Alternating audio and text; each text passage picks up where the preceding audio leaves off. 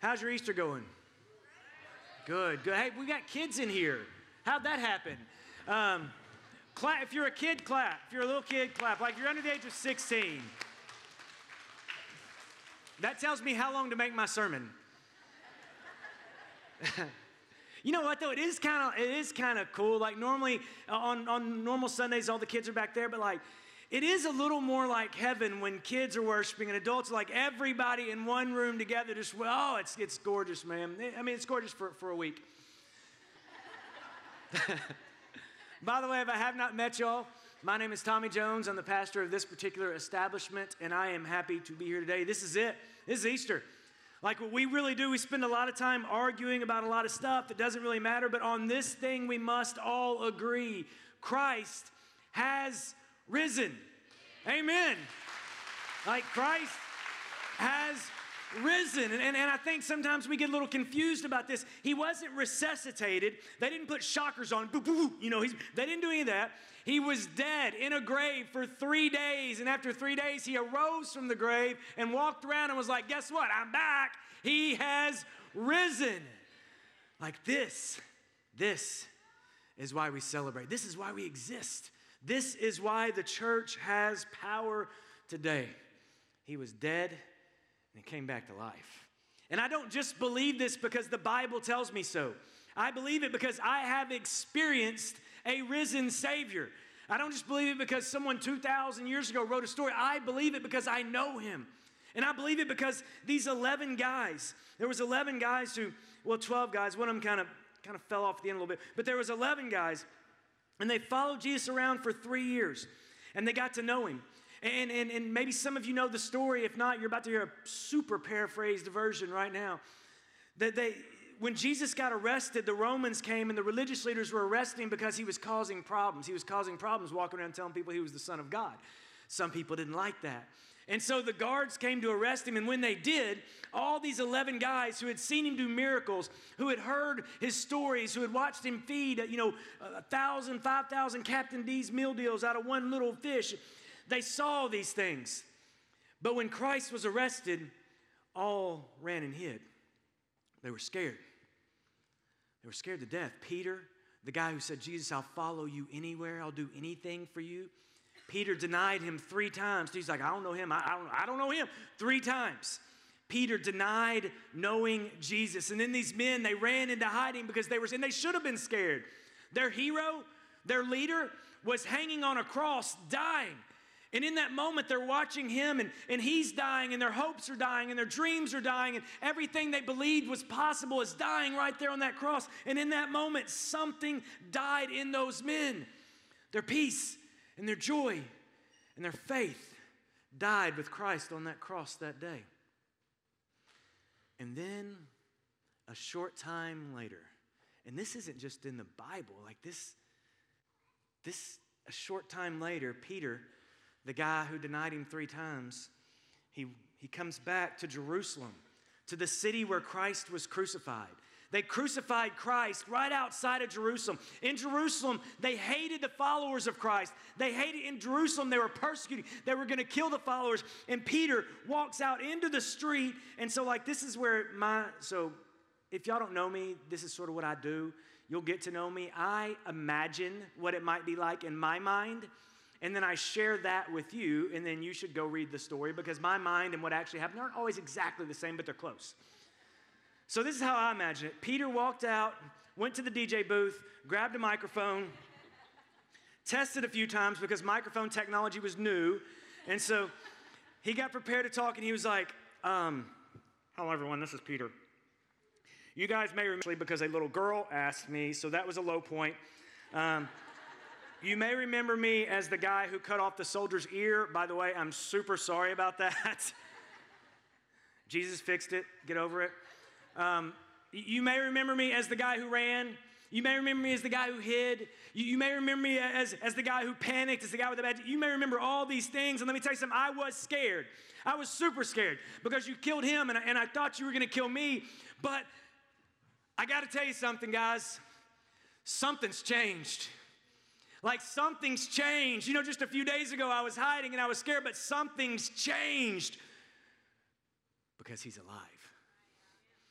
He's alive. And yeah, a lot of things died that day on the cross, but something has died now. What's died is my fear. My fear is dead. That old man is dead. Now I'm a brand new man, and I've got a brand new message. And Peter walked into the streets of Jerusalem with people prepared to kill him. And this is what he said in Acts chapter 2. He said, fellow Israelites, listen to this. Anytime someone, y'all know country, listen to this. Anytime someone starts with that, it's going to be good. He said, listen to this. Jesus of Nazareth was a man accredited by God to you by miracles, wonders, and signs which God did among you through him, as you yourselves know. This man was handed over to you by God's deliberate plan and foreknowledge. And you, with the help of the other wicked people, put him to death by nailing him to the cross. And then I picture Peter probably paused. And then he said, but God raised him from the dead, freeing him from the agony of death because it was impossible for death to keep its hold on him. Peter said, he's alive. Peter's like, y'all remember Jesus? You remember him, right? He walked around and he did the miracles. You remember Jesus? Then Peter was like, well, you remember him because you tortured him. And you remembered him because you put that crown of thorns on his head. You remember Jesus. You remember him. You spit on him. You remembered him. You mocked him. You remembered you played dice for his clothes. You remember him. Then you remember you put him on the cross and you jammed that spear into his side. And then you buried him. Well, guess what? You buried him, but he's alive. Peter said, remember that. He's back. And Peter said, this changes everything. The old is done. And this may be my favorite verse in the entire Bible, which I'm about to read y'all right now. I say that a lot, I know. But this one I mean. I guess somebody in the crowd was like, hey, Peter, how do you know he's alive? Did you hear about it at your Easter service? You know, and this is what Peter says in verse 32. God has raised this Jesus to life, and we are witnesses to him. Not I heard about it, not I read about it, I seen him. That's East End. I want to make sure everyone's comfortable. I seen him, right? I have seen him. He was alive, then you killed him, then you buried him. He's alive again, and we seen him. This is the most simple gospel Peter had ever shared with the world. He is back, and we are witnesses to it. We know him. Peter's like, dude, I've eaten with him. I've eaten with him. I've fished with him. Alive. He's back. I've talked to him. I've walked with him. He is back, and I have seen him. And the people were like, what should we do? We want some of what you got because there's something crazy about you, Peter. And he was like, this is what you do. You repent. You die to that old life. You receive the new life. You place your faith in Jesus Christ. You receive the Holy Spirit, and you were changed. Peter said, guys, I hadn't just met him. I am empowered by him. I have received the Holy Spirit, and the same new that I have is a new that's available to you. It's available to all of you. Peter was changed, and so were thousands of others. Brand new. Peter didn't have a Band-Aid on a wound. Jesus didn't come back to fix you. He came back to make you brand new. Brand new is the offer today. Don't y'all like brand new? Come on. I know some of you like brand new. Some of you got on new clothes today, right? This is a brand new shirt. I like this shirt. I feel good about this shirt. It's brand new. It's pretty good. It's a brand new shirt. Got it from the 60% off rack at Banana Republic. They better watch me. This side of the building over here, that's brand new. Y'all remember when that wasn't here not too long? That's brand new. That's good, right? We like brand new. That's a whole brand new part of the building. This screen right, it's so new it shocks me. So this screen right here, that's a brand new screen, right? Y'all remember it used to be that screen over there. Now it's this screen. It's brand new. Y'all ever had a new car? Ever sat in a new car? Ever gone to the place and pretended like you were going to buy a new car just so you could sit in a new car? Me neither. What's so cool about a new car? What's one word? Smell. That new car smell. Don't you love it? Brand new. We all love brand new. Brand new is good, brand new, but there's a problem with brand new. If we don't take care of our brand new stuff slowly becomes like our old stuff, doesn't it? If you get something brand new and you don't appreciate it, and you don't take care of it, and you don't treat it like you should, then brand new becomes old pretty quick. This shirt is brand new. But in about 3 weeks, I will spill an icy or a frosty or something on it, or some cake or ding dong, something. Possibly some cabbage or whatever Christy makes me eat. But something will get spilled on it because that's what I do, and this shirt won't be brand new anymore. That side of the room is brand new and we love it. But if we don't take care of it, that new space will look like an old space, right? So I'm so thankful that we have some ladies, many of them are in the house today, who've worked all weekend to clean this place so that we can walk into something that feels brand new, yes. But if we don't appreciate what we have and we don't take care of it, new space will look like old space. That screen's brand new, right? But a brand new screen, if we don't appreciate it or care, before long, we won't even notice it. That new car smell, how long that lasts? Lasts till you write the first check. My friend Rachel, y'all know Rachel Jones, she's the worship pastor here. She had a new car. And one day she came to work and she said, man, my car stinks. She likes that I'm telling this story, by the way. And I did what anybody does when someone tells you something stinks. I ran outside to smell it because that's what we do, right? And I got in there and found a milk carton that one of her kids had crammed under a seat somewhere, and it had been there for about a week and a half or 2 weeks, and the new car smell was gone, right? The brand new was over. Amen. That's funny. Brand new only stays brand new if you keep it brand new, right? If we don't take care of the things we got, if we don't appreciate them, brand new wears off. I want you to hear this, guys. You are a new creation. Listen to what they said in 2 Corinthians. This is the way it's put, and I think this is one we should all memorize. It says, therefore, if anyone is in Christ, the new creation has come, the old has gone, the new is here. You have a new life. Like a new life. The old one can be done. You can receive a new life today. But if you don't take care of the new life you have been given, your new life will start to look a lot like your old life. If you don't take care of this new life, if you don't treasure this new life, if you don't believe this is sacred, if you don't stay close to the source of the one who gives new life, your new life will look just like your old life. And 1 hour, one time a year, 1 day a week is not enough to maintain the new life we have been given.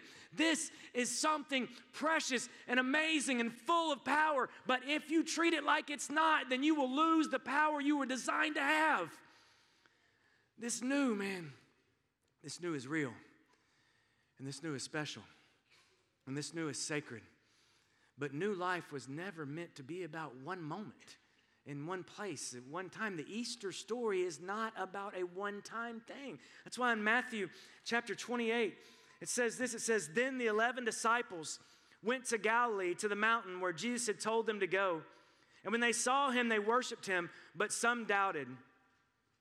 Isn't that funny? They doubted a resurrected Savior. Jesus was like, if you don't believe me now, I've got nothing else for you. They doubted. Then Jesus came to them and said, all authority, I love that line, all authority in heaven and earth has been given to me. Therefore, go and make disciples of all nations, baptizing them in the name of the Father and the Son and the Holy Spirit, and teach them to obey everything I have commanded you. And surely I am with you sometimes. Surely I am with you on Sundays. Surely I'm with you on Sundays at 8:30 a.m., 10 a.m., and 11:30. Surely I'm with you Easter. Surely I'm with you Christmas too. Surely I'm with you always. Always. Guys, new life is not about a moment or about an instant or about one little thing on one day. It's your forever. New life with Christ was designed to be a forever experience. It's designed to give you new grace every day. It's not something that you receive once and you're done and you just, no, new life is a recurring experience. And every day you have new problems and every day you get new grace.